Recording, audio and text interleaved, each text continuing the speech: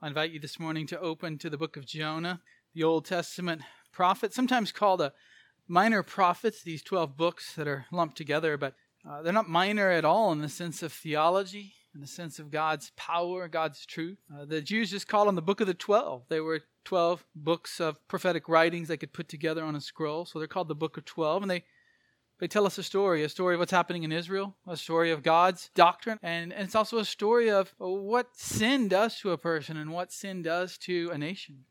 We can learn a lot from the book of Jonah, but the main message is God's great compassion. That's the theme of the whole book, is God's great compassion. We saw it a bit last week in chapter 1, and this week we see it in chapter 2 with Jonah himself. Jonah himself being saved. So let's begin really with chapter 1, verse 17, a verse that should go with chapter 2. It's that way in the Hebrew versions, but in our English versions it comes in chapter 1. So starting in 1:17, I want to read the passage to you, and I want you to see today's sermon is entitled, Salvation is from the Lord. I think you'll see where I get that title here. And the Lord appointed a great fish to swallow Jonah. And Jonah was in the stomach of the fish 3 days and 3 nights.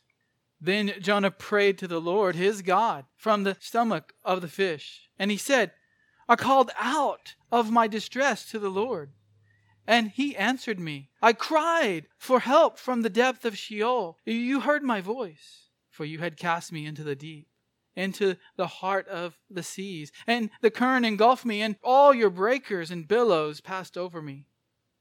So I said, I have been expelled from your sight.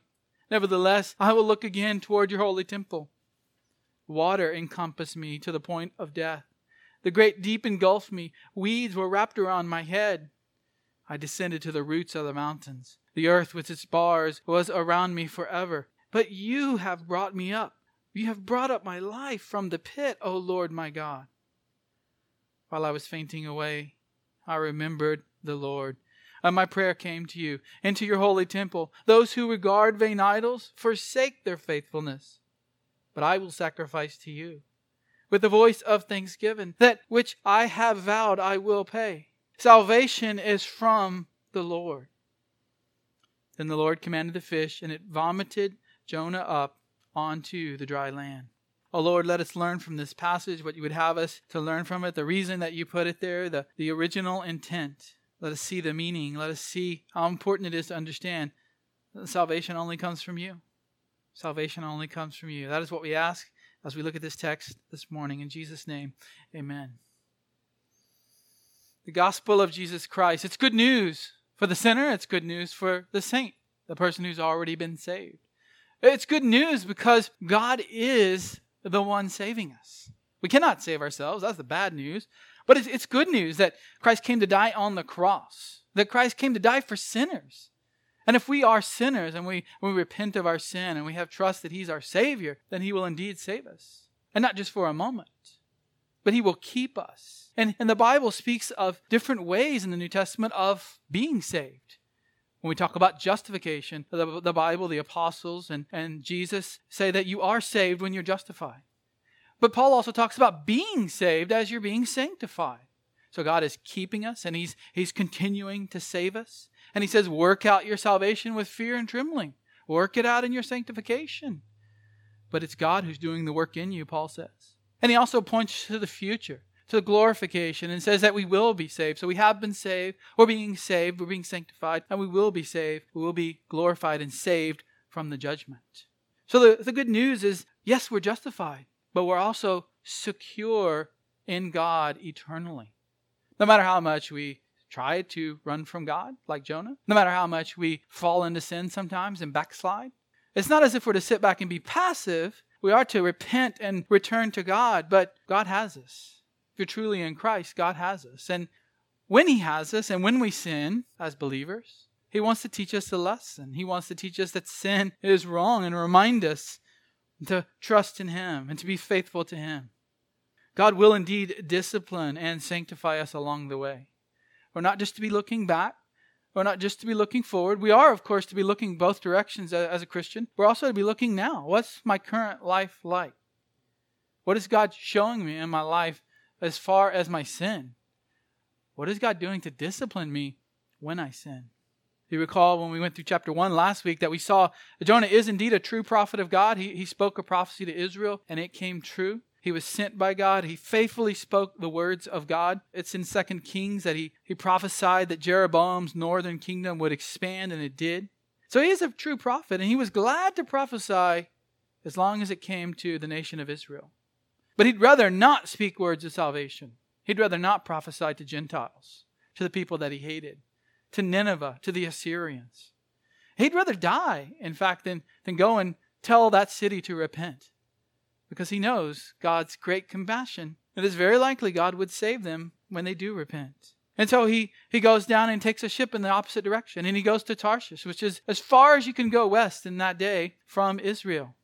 The furthest city known. And he gets in this massive storm, but he's just asleep in the bottom of the ship. And the sailors are kind of going crazy. What do they do? How do they get through this? They find out it's Jonah's fault. Jonah says, throw me in the water. Jonah says, this is brought upon me because of what I've done. Because he has run from God. He has rebelled against God. He refuses to submit to God. Even though he's a believer, we would say, even though he's saved, he is running from God. And so they throw him overboard. They don't want to. They're scared. But in the whole process, they get saved. These pagan sailors get saved, and they make sacrifices to the Lord God of Israel. And they make promises and vows to follow him. So we see in chapter 1 that Jonah had turned away from the word of God, and he had turned away from the presence of God. He knew what he had to do. He was told clearly by revelation from God, and he decided to ignore it.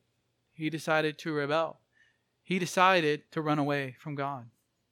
So now we look at the next section of Jonah's story, and in chapter 2, we're to learn the lesson that Jonah learned in chapter 2. It's meant to teach Israel then and all believers now that God indeed saves sinners.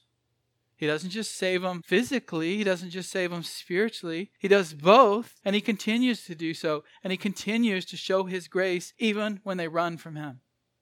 That's what Jonah realized in chapter 2. He doesn't fully repent and confess his sin. We don't see that in this chapter. But we do see him acknowledge God's faithfulness. We see him admit that he's got to go and do what God has said. God's not done with him even after chapter 2. We'll see more of Jonah's internal struggles as we go throughout the book. But at the heart of it, this isn't just a fish story. This isn't even about the fish, really. It's about God and how God acts with his people. It's about God and how God delivers his people. It's about God and God's grace to his people. So as we look at this, I want you to see three responses from Jonah, three responses that we ought to have to God's grace. If salvation is from the Lord, that means something for us. We're not just to sit around and say salvation is from the Lord 1,000 times a minute. That means something for us. We are to live a certain way and respond a certain way in our minds because of it. So firstly, the first response that we get from this passage is that you're to recognize the sovereignty of God. Recognize the sovereignty of God. Many Christians don't want to recognize the sovereignty of God. We've already seen it in Jonah chapter 1. It's from the first verse of the Bible until the last verse of the Bible. God is sovereign over everything. He's sovereign over his creation. He's sovereign over creatures. He's sovereign over kings. He's sovereign over nations. He's sovereign over babies. He's sovereign over elderly. He's sovereign over salvation. There's nowhere God's not sovereign. He's sovereign over sin. When sin occurs, he's not causing it, but he's sovereign over it. He's foreordained all things to come to pass. That gives us comfort to know that God is sovereign. And it comforts Jonah, not at first, but he recognizes God's sovereignty. That's the first thing that we have to do when we think about salvation is from the Lord. Whether an unbeliever comes to Christ or you're already in Christ and you've sinned, you have to recognize that God is sovereign. So we see this from 1:17 through 2:3. The very first words of 1:17. And the Lord. Remember, Lord in all caps in the NASB is a word for Yahweh in the Old Testament. The covenant name of God, the personal God. Yahweh, the Lord of Israel, appointed a great fish to swallow Jonah. How many think this whole story is false? They look at this and say it's ridiculous. How can a fish swallow Jonah? And others say, Jonah's just a fish story because we learned that in Sunday school as kids, right? And we have these little toys and these little books that even my kids read. And it's all about the fish and it's all about the fish. But yet, the fish is only mentioned here and at the end of chapter 2. It's only mentioned twice and very briefly at that. Those who say it couldn't happen think that it is not a fish large enough to do such a thing. But remember, in the original languages, that will often incorporate, a word like fish will incorporate more than just the little things we catch at the lake or at the ocean. A fish is just a general word here in Hebrew. It could mean large fish. It could mean whale. It could even mean some of the large creatures that are described in different places in Scripture. It's just a general word for fish. Any animal that swims in the water. Could have been a huge fish. Could have been some kind of whale, or could have been some extinct creature. Jesus in the New Testament just says it's a sea monster. A sea monster to the ancient peoples wasn't some dragon necessarily, but it was just something huge and mysterious and fearful that swam in the ocean. And so it says the Lord appointed this. That's the point here. It's not that it's a great fish. That's mighty, but the Lord appointed it. That He prepared it. He created it just for this purpose and caused it to be at the right moment and the right place when Jonah fell into the water. God's sovereign over His creatures. God created this huge fish, or whatever it is, to come and be there for Jonah's deliverance. The wages of sin are death. And Jonah expected that his punishment for sin would just be death. And yet God appointed an animal to come and scoop him up. He didn't expect that God would be compassionate and deliver him by the means of a fish. Often when we sin as believers, we just expect that God's going to punish us, judge us. And He so many times shows up and is compassionate. Not literally shows up, but shows up using His providence. Things of the world put pressure on us and eventually drive us back to Him. Now, this wasn't a fun ride. It's not like in the kids' books where he was just having a good time, lighting a fire and, having a camp out inside the fish. This would be something of a nightmare for a person to be entombed in a dark, wet, squishy, digestive organ of a great fishy animal. Acidic juices, stinking meat and bones from the fish, hardly any breathing space. The fish's previous meal would just be rotting away there. There's going to be moving the water. There's going to be the sense of moving through the water, vertigo, this awful smell, stale, acrid air. I can imagine Jonah getting sick to his stomach many times being inside this fish. But sometimes the deliverance of God is not a comfortable ride back. It's not comfortable to be brought back to God by Him. It's His discipline, and it's not always a fun experience. But I'm thankful that He does it. I'm thankful that He's gracious enough and compassionate enough to do that. It can be very awful for our senses and very awful for our bodies and very awful for our minds and our spirits to be brought back to God like this. But God's sovereign. He's sovereign over all these events. He's sovereign enough to appoint a great fish, to create it, to make it there at the right exact second that it needs to be there. Well, because of this, as I said, many want to deny this event. They say that it's made up. They say that Jonah never existed, or if he did, that he just made up a story to teach a lesson. It's kind of like a fable or a myth. Others accept the fact of the fish swallowing Jonah, but they take an allegorical interpretation. They say the lesson here is not that God redeems, but that God baptizes, that He took Jonah down into the water and brought him up, or that Jonah was somehow resurrected. Because of the New Testament allusions and quoting from this passage, they think that the lesson here is that God will resurrect after 3 days and 3 nights. Well, to those, I would just say we have to interpret the text literally. The text says it happened. We believe the Bible if you're a believer, if you're a Christian. You believe that it happened. There's no indication that it's figurative. There's no indication that it's metaphorical. And in fact, Jesus said it happened. He quoted, Jonah was in the belly of the fish 3 days and 3 nights. Jesus believed it.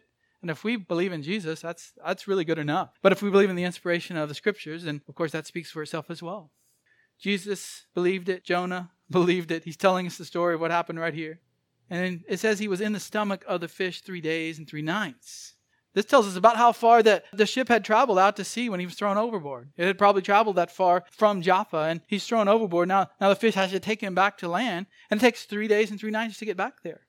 Not only did Jesus believe in Jonah, but he quotes this exact verse. If you'd like to, turn over to Matthew 12, and I want you to see how Jesus uses this verse, because it's going to play into chapter 3 next week when we get to Jonah going to Nineveh. But Jesus quotes here, Matthew 12, starting in verse 38.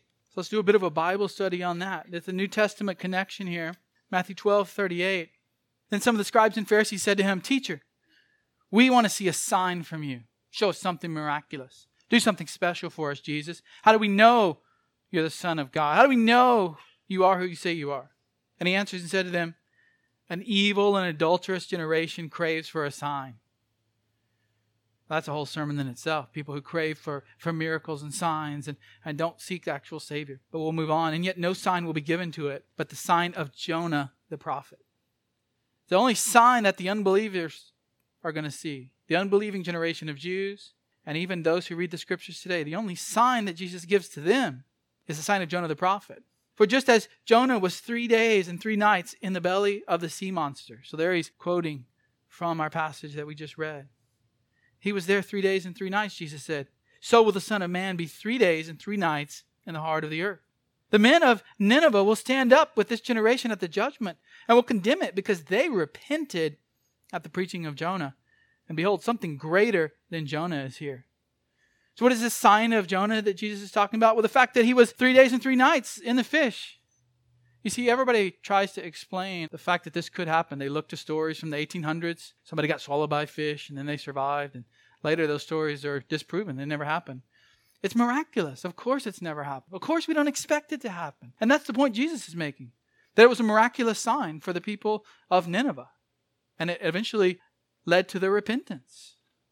We'll look at that in chapter 3 of Jonah. But the point Jesus is making is he's going to have that miraculous sign as well. Not going into a fish, but 3 days and 3 nights somewhere, and then he'll be resurrected. The sign of Jonah is a miraculous sovereign act of God that proves Jonah is a legitimate prophet before all of Nineveh. And the sign of Jonah applied to Jesus is similar. Jesus is the ultimate prophet of God, and he will be raised again on the 3rd day, and therefore Israel should acknowledge that and believe in him. If Nineveh can repent, a pagan city that they are, if they will repent from the preaching of Jonah because he came out of a fish, well then the same should be said of the Jews whenever Jesus is raised from the dead. Well, looking more at God's sovereignty here, starting in chapter 2 here in our versions, then Jonah prayed to the Lord his God from the stomach of the fish. So not only are we told that God is sovereign over the creature and makes the creature be there at the exact moment and makes the creature swallow Jonah, but then Jonah prays now to God from the stomach of the fish. So the beginning of his prayer is going to teach us more about God's sovereignty. And Jonah recognized that. He recognized that. He prayed inside the fish. And he's not praying about being in the fish. Sometimes it's misinterpreted that the fish is a punishment and that Jonah's somehow praying about what's going on in the fish. No, he's looking back to what happened when he was in the water. The fish is a deliverance. The fish is God's compassion. It wouldn't be a fun ride back, but still it is God's salvation, God's deliverance. So Jonah's now in the fish. He has 3 days to do nothing but pray. And so he starts to pray to God. Even though the pagan sailor told him to do that in chapter 1, we don't know that he did. He probably didn't. But now he prays. He prays. And he prays a prayer of thankfulness about being delivered from death in the ocean. It's not just about Jonah the prophet. This teaches us about who God is. This prayer, often all prayers in the Bible, teaches about who God is. Jonah is a disobedient prophet. He's an unfaithful servant of God. But how does God treat him? Does God cast him off? Does God destroy him? God could have done that and been completely just, but he doesn't. God shows him grace. God shows him sovereign grace. Look at his prayer in verse 2. And he said, I called out of my distress to the Lord, to Yahweh, and he answered me. I cried for help from the depth of Sheol. You heard my voice. So he starts out just making a statement about God, and then he directly addresses God. He tells us here then in his prayer that the fish who came and got him was a deliverance. That's God's answer to the prayer. That's God's answer to the prayer. He's thrown overboard. He's in the stormy seas. We're going to see that he continues to go down in the water. His life was in great distress. And he's praying here that you heard my prayer, Lord. You heard me. He felt like he was going to die. And he even says, I cried for help from the depth of Sheol. Sheol designates the place in the Old Testament that people knew that unbelievers went to. The wicked realm. It's not just the place of the dead. Sometimes that's what people think. But it's actually a place where the wicked are held for final judgment. In fact, if you have King James, it says he was in the belly of hell. Sheol's like the New Testament hell. In the King James, it says, I cried for help from the belly of hell. Because the word depth here is literally belly. The belly of Sheol. Jonah is saying that God has cast me off. I've been lost. I'm going to pay the punishment. I'm going to be judged. God's let me go. He's cast me off. I'm no longer saved. I'm going to go in this deep, dark place and await punishment. I'm disobedient. We first have to stop and just ask, why did Jonah even pray? You remember in chapter 1, he wants to be thrown overboard? He says, hey, this is God's punishment for me. I've sinned. I'm causing trouble on you sailors. Just throw me overboard. I'd rather die, in other words, than go to Nineveh. God's going to punish me anyway. So just throw me over. I'll just die. I'll be punished. Why would Jonah call out to God? Well, it shows us here that even those who backslide from the faith, that when they're in dire straits, they call upon the compassion and grace of God. Whenever we're in our sin or maybe just ignoring God, which is a sin in and of itself, we still pray to God when things get tough, when things get hard. We run back to God. You might recall a few weeks ago I quoted Charles Spurgeon, and he says, everyone who's down in the belly of fish will then say, God is our salvation.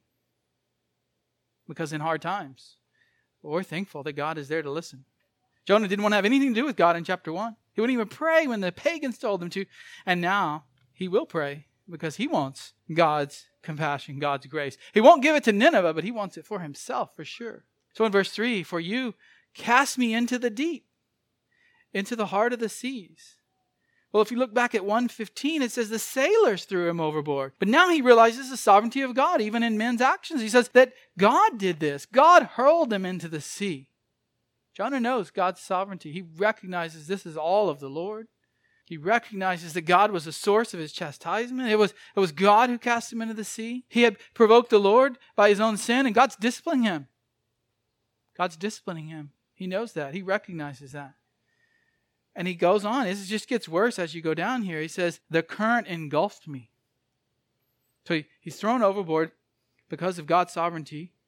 God is chastising him, and right into the heart of the sea here. And then the current, the currents in the ocean, like a river, really as this word is a river, has swept over him and covered him completely.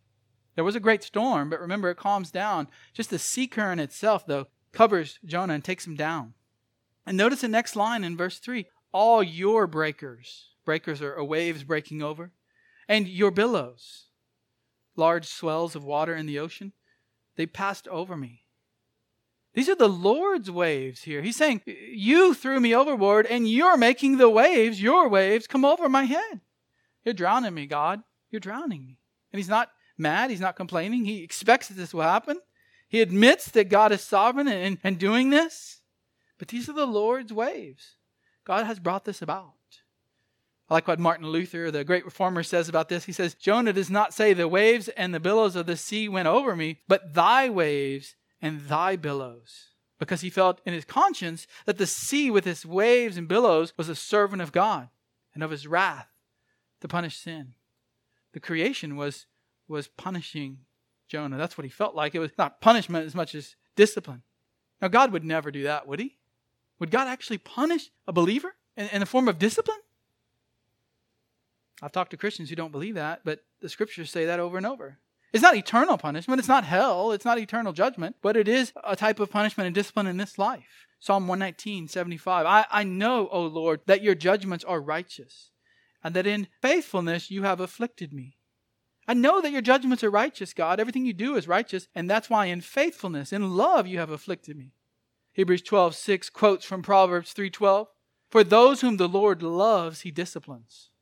It's out of Proverbs, it's out of Hebrews, Old Testament, New Testament. Those whom the Lord loves, he disciplines. And he scourges every son whom he receives. You think we can come to Christ and just live in sin like it's nothing? God's going to scourge you. God's going to whip you, is the language here, like you whip a child when they've done wrong. In Revelation 3, Jesus tells the church in Laodicea, those whom I love, I reprove and discipline. Therefore, be zealous and repent. You want to avoid discipline of the Lord? Be zealous and repent as a believer. You want to avoid that? You can. It's easy. Just be zealous. Follow the Lord with all your heart, mind, strength, your soul, and repent.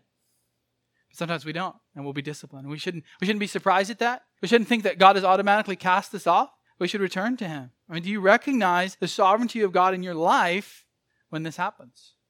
When this happens, when the Lord does something in your life. Maybe it's from a sin. Maybe it's because you've ignored what he's trying to point you towards. Maybe you just made a lot of mistakes. They're not necessarily sins, but they're just mistakes that weigh you down and keep you from serving him. You got to recognize the sovereignty of God. God's compassionate. He's not going to let us stray forever. But we need to recognize that he is sovereign over all that's happening and look to the scriptures to point us and even his providence. What's he doing in the world and in my life to make me come back to him? Secondly, I want you to see in this passage and respond by seeing the helplessness of man. The helplessness of man, number 2. We see this in verses 4 to 6b. Man is helpless. We can do nothing without God. Nothing. We can't save ourselves. We can't keep ourselves saved. We can't physically deliver us. Somehow we can deliver ourselves from life and death situations. People die every second, every day. They can't stop it. It happens. Cataclysmic events happen in the world that can't be stopped. As much as we have technology today, we're still helpless. Even as believers, as sanctified as we might be, we're still helpless to do the things that God can only do. And a person has to recognize God as sovereign, and they have to recognize that we're helpless, that I'm helpless, that you're helpless. Man is helpless. Jonah realizes this in his prayer in verse 4. He says, so I said, because of what God is doing in his sovereignty, I said, I've been expelled from your sight. Lord, I must be completely out of your sight. I'm under the water. I'm going down in the ocean. I feel abandoned by God at the moment. I'm not able to be seen by God anymore. Now again, he's not thinking about God's omnipresence and omniscience. He's just thinking about his own situation, and he feels helpless because he is helpless. He can't save himself here. Jonah does not think that God's going to do anything for him at this moment. Now, he knows when he's writing this down later. He knows when he's in the fish what happened, but his prayer goes back to the moment it's happening, and he's describing it. And so he thinks that God is punishing him. It's done. But he says, nevertheless, I will look again toward your holy temple.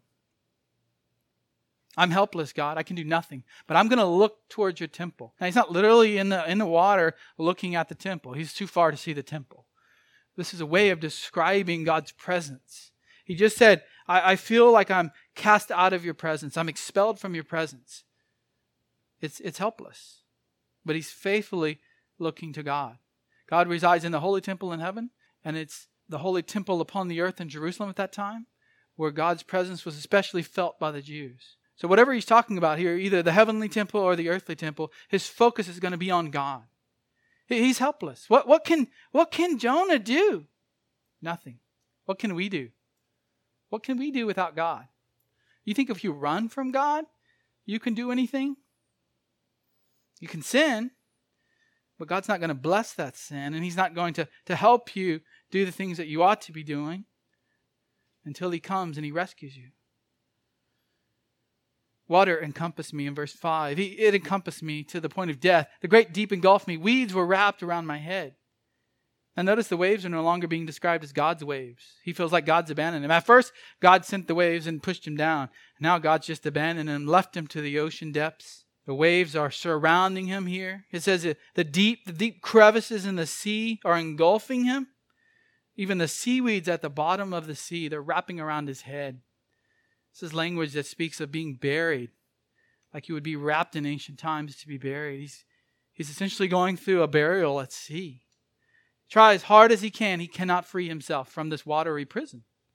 He's been sent down, expelled from God, he feels like, and everything is just coming in upon him and wrapping him up for death.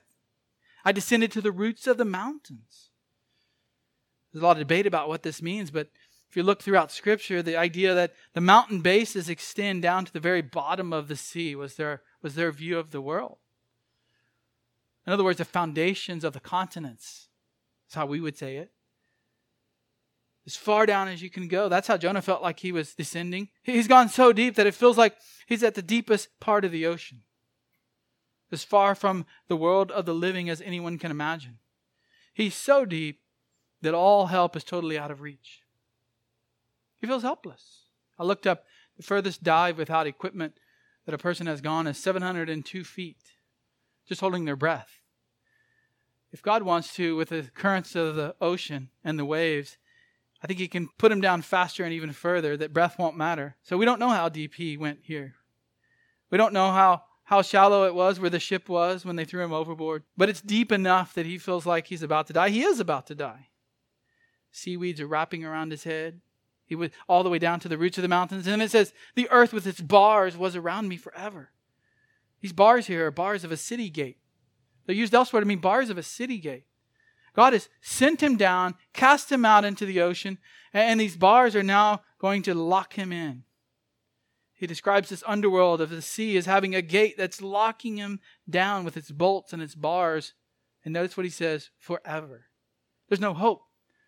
If it's up to Jonah, there's no hope. He's helpless. He's going to be locked underwater in the bottom of the ocean forever. And he knows he deserves it because he ran from God.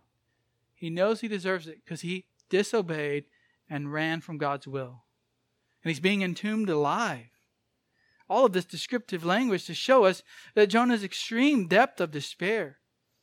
Look how utterly hopeless he is. What can he do? What can he do? What can we do when our sins and mistakes have pinned us down?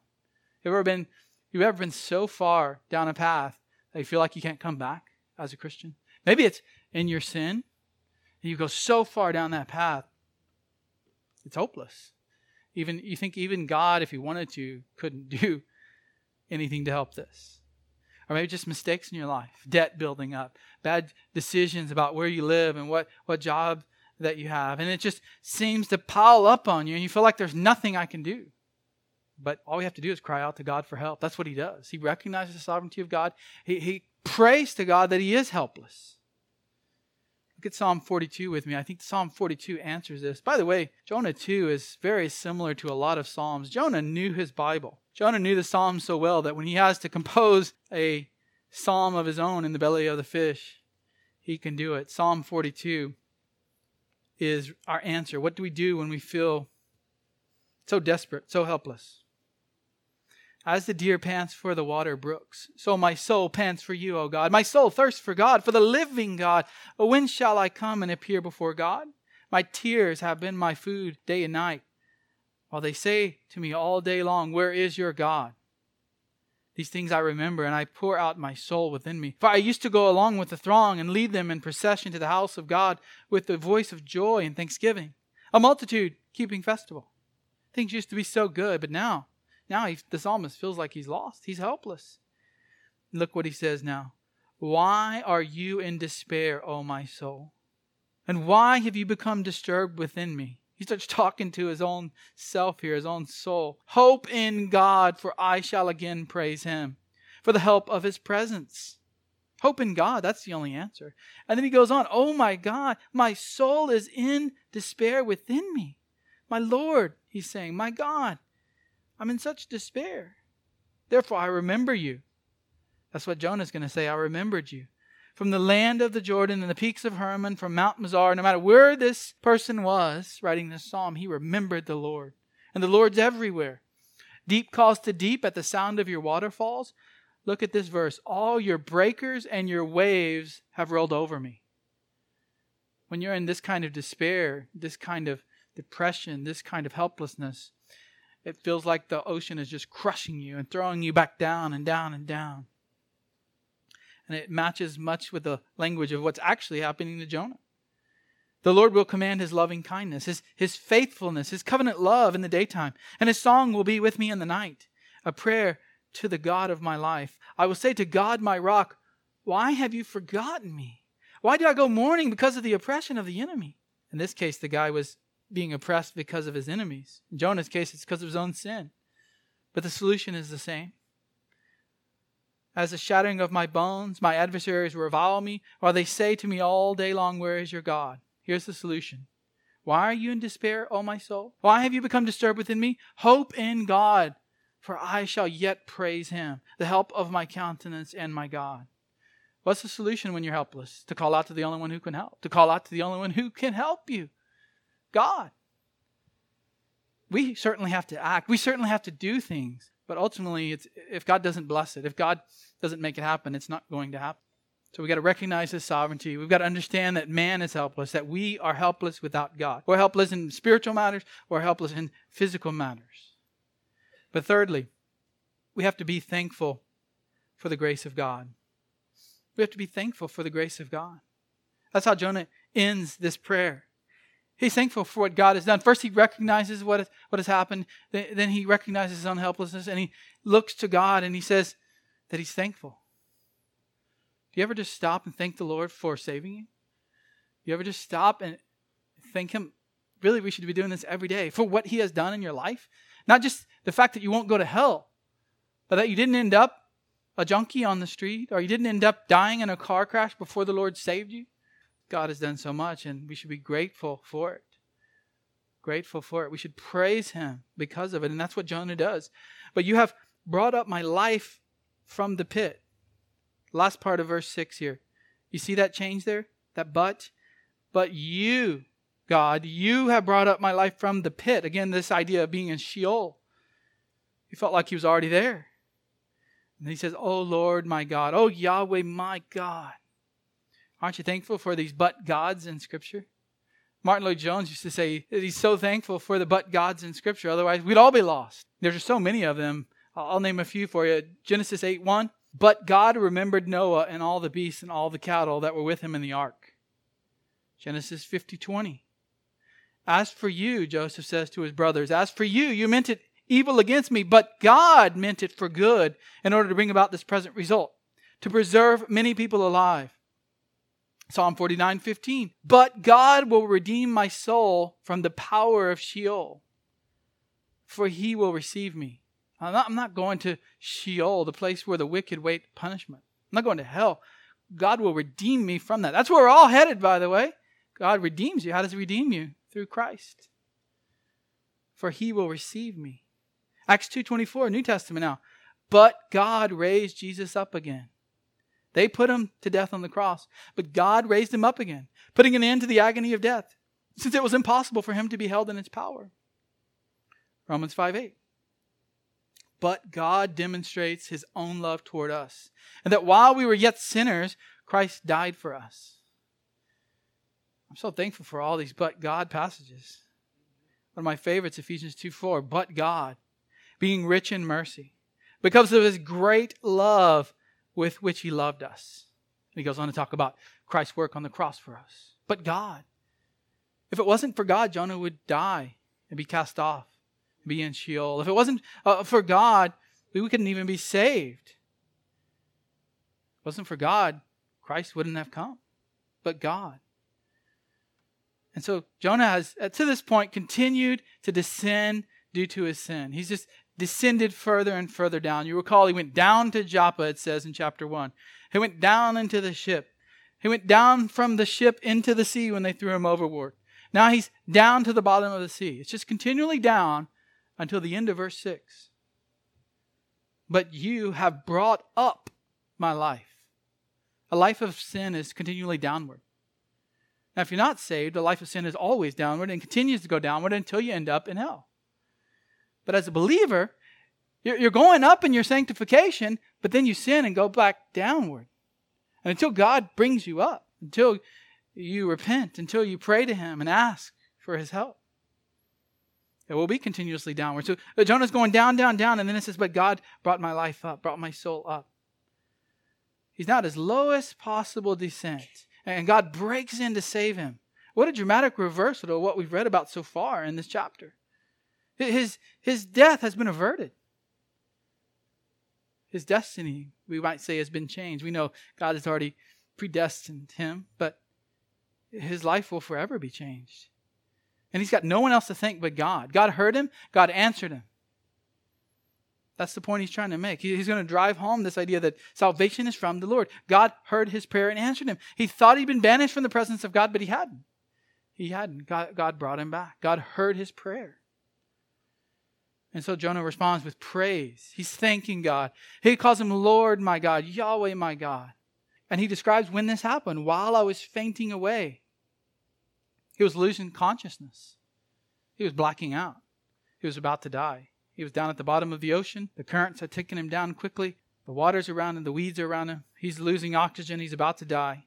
At that moment, his last thought was of the Lord, of his God. He focused his mind on the God who saves, the only one who can help him. As Jonah was about to die, he thought of the living God of Israel, who's promised to save his elect. In that moment, he had no problem with God's grace. And he'll have another problem by the end of Jonah with God's grace, by the end of the book, but not with God's grace being poured out on him. And he says, and my prayer came to you into your holy temple, whether it's the temple in heaven or on the earth, the prayer came to God. He heard it. He wasn't actually expelled from God's presence. God heard the prayer. God answered the prayer. As he remembers God and he prays about this, he's imagining that this prayer just came into God's presence. That God allowed the prayer to be heard instead of ignored. You know, God doesn't promise to hear unbelievers' prayers. He promises to hear believers' prayers because of our mediator, Jesus Christ. And even though Christ had not yet come, it works the same way. He promised his faithful people in the Old Testament to hear their prayers. Jonah has forgotten that. Jonah feels like it can't be true for him. He's been cast off. But indeed, God has heard his prayer. And that God answered his prayer and saved him just causes him to break out in praise. Now he talks about what he's going to do to show his thankfulness. And he contrasts this with people who worship vain idols. Those who regard vain idols, they forsake their faithfulness. This is an interesting passage here. It's much debated, but I think he's teaching Israel a lesson. The northern tribe of Israel had gone into apostasy many times. The kings had come out and worshipped idols and worshipped false gods. All the pagans of the world worship vain idols. But particularly God's people, the Jews, why are they worshiping vain idols? They had turned away from the Lord, and he's saying they forsake God's faithfulness. God's faithfulness. It's the word hesed here. Hesed, God's covenant love, his loving kindness is the translation I like. It's his covenant love, and they've set it aside. He promised to love them if they would follow him in the covenant, and they've set it aside. They worship vain idols. Why would they do that, Jonah says? Look at what God has done for me. Why would they go somewhere else? Why would we turn somewhere else when we have God, when we have Christ? We do sometimes, though, don't we? We do turn to other places. Pleasure, money, the things of the world, and God brings us back. So it's a reminder, I think, to Israel that he's writing to in this book. That's why he prays it as well in the belly of the fish. And in verse 9, here's what he says, I will sacrifice to you with a voice of thanksgiving. He's going to go and do sacrifices as soon as he can at the temple. That which I have vowed, I will pay. So he's vowed to give something as well. And then this key verse here in the book of Jonah, salvation is from the Lord. Salvation is from Yahweh, the God of Israel. That's Jonah summarizing what all God has done for him. If you just had to put it in one phrase, salvation is from the Lord. What's he talking about? Justification, sanctification, glorification, all of the above. All of the above. Every possible thing that has to do with salvation is from the Lord. It's from the Lord. The Lord saves. It's God's grace here. Jonah didn't earn that. What did he do? He did exactly the opposite. He ran away from God. His parents didn't do it for him. His circumcision as a Jew didn't do it for him. His attendance going to temple didn't do it for him. What did it for him? Nothing he did. Nothing he did. His free will. But where's his free will in this? He does not have ultimate free will because mankind doesn't. He has the ability as a follower of God to sin or not sin. That's his will. And where did that get him? Where did his will get him? 3 days out, away from God, at the bottom of the ocean. He did nothing. God did it all. God has to do it all because we're sinners and we're helpless. If you follow the outline here, if you're helpless, that means you can't do it. Whether you're at the bottom of the ocean needing to be saved as a prophet of God, or whether you're a sinner on the road to hell needing to be saved. God does it all. Psalm 3:8 says the same thing. Salvation belongs to the Lord. He owns it. He brings it about. He finishes it. He starts it. However you want to look at it. Acts 4:12. Peter's preaching the gospel here in Acts, and he says, there is salvation in no one else. Where else do you go? Where else do you go? The vain idols don't answer you. Those pagan sailors tried to have their gods answer them to stop the storm. That didn't work. The only thing that stopped it was God. The only thing that rescued Jonah in chapter 2 is God, the true God. The only thing that rescues Nineveh in chapter 3 is the true God. There's nowhere else to go. It belongs to the Lord.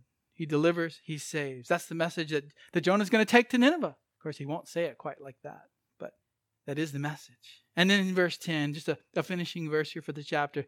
Then the Lord commanded, literally He spoke to the fish. The idea is God said something to the fish, told it what to do, and it vomited Jonah up onto the dry land. That's the literal translation in the NASB. Even the fish here follows God's commands better than Jonah. Even the fish.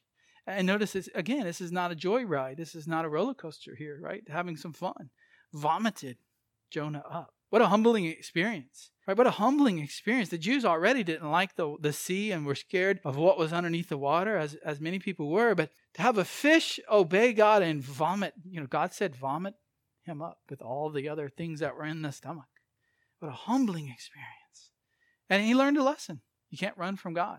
You can't disobey God. If you're one of His, He'll bring you back. And sometimes there's consequences to that. Sometimes there's consequences. So God saved the pagan sailors. He's now delivered and saved His disobedient prophet. Next, we'll look next week at how He saves the wicked city of Nineveh. But we need to understand that salvation is of the Lord. That's the whole point of the passage. Salvation is from the Lord. From the beginning of the Bible until the end. It's from the Lord. We have to recognize God's sovereignty, that we're helpless. And then when He actually shows His grace to us and is compassionate, we need to thank Him for it. Doesn't that explain the 3 responses we need to have to our own salvation?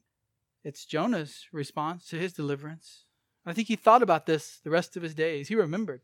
He wrote it down, and they were to study this book and have a proper response. Do you believe salvation is from the Lord? Do you know salvation is from the Lord? Or do you think that you're doing something to save yourself? Whether it's physical or spiritual, salvation's from the Lord. We can't do anything. So you need to confess that to the Lord and ask Him to save you whatever situation you're in. Whether you need to become saved initially and be justified, or whether you're in sanctification process, you need to ask the Lord to do it for you because you can't. Let's ask Him to do that now.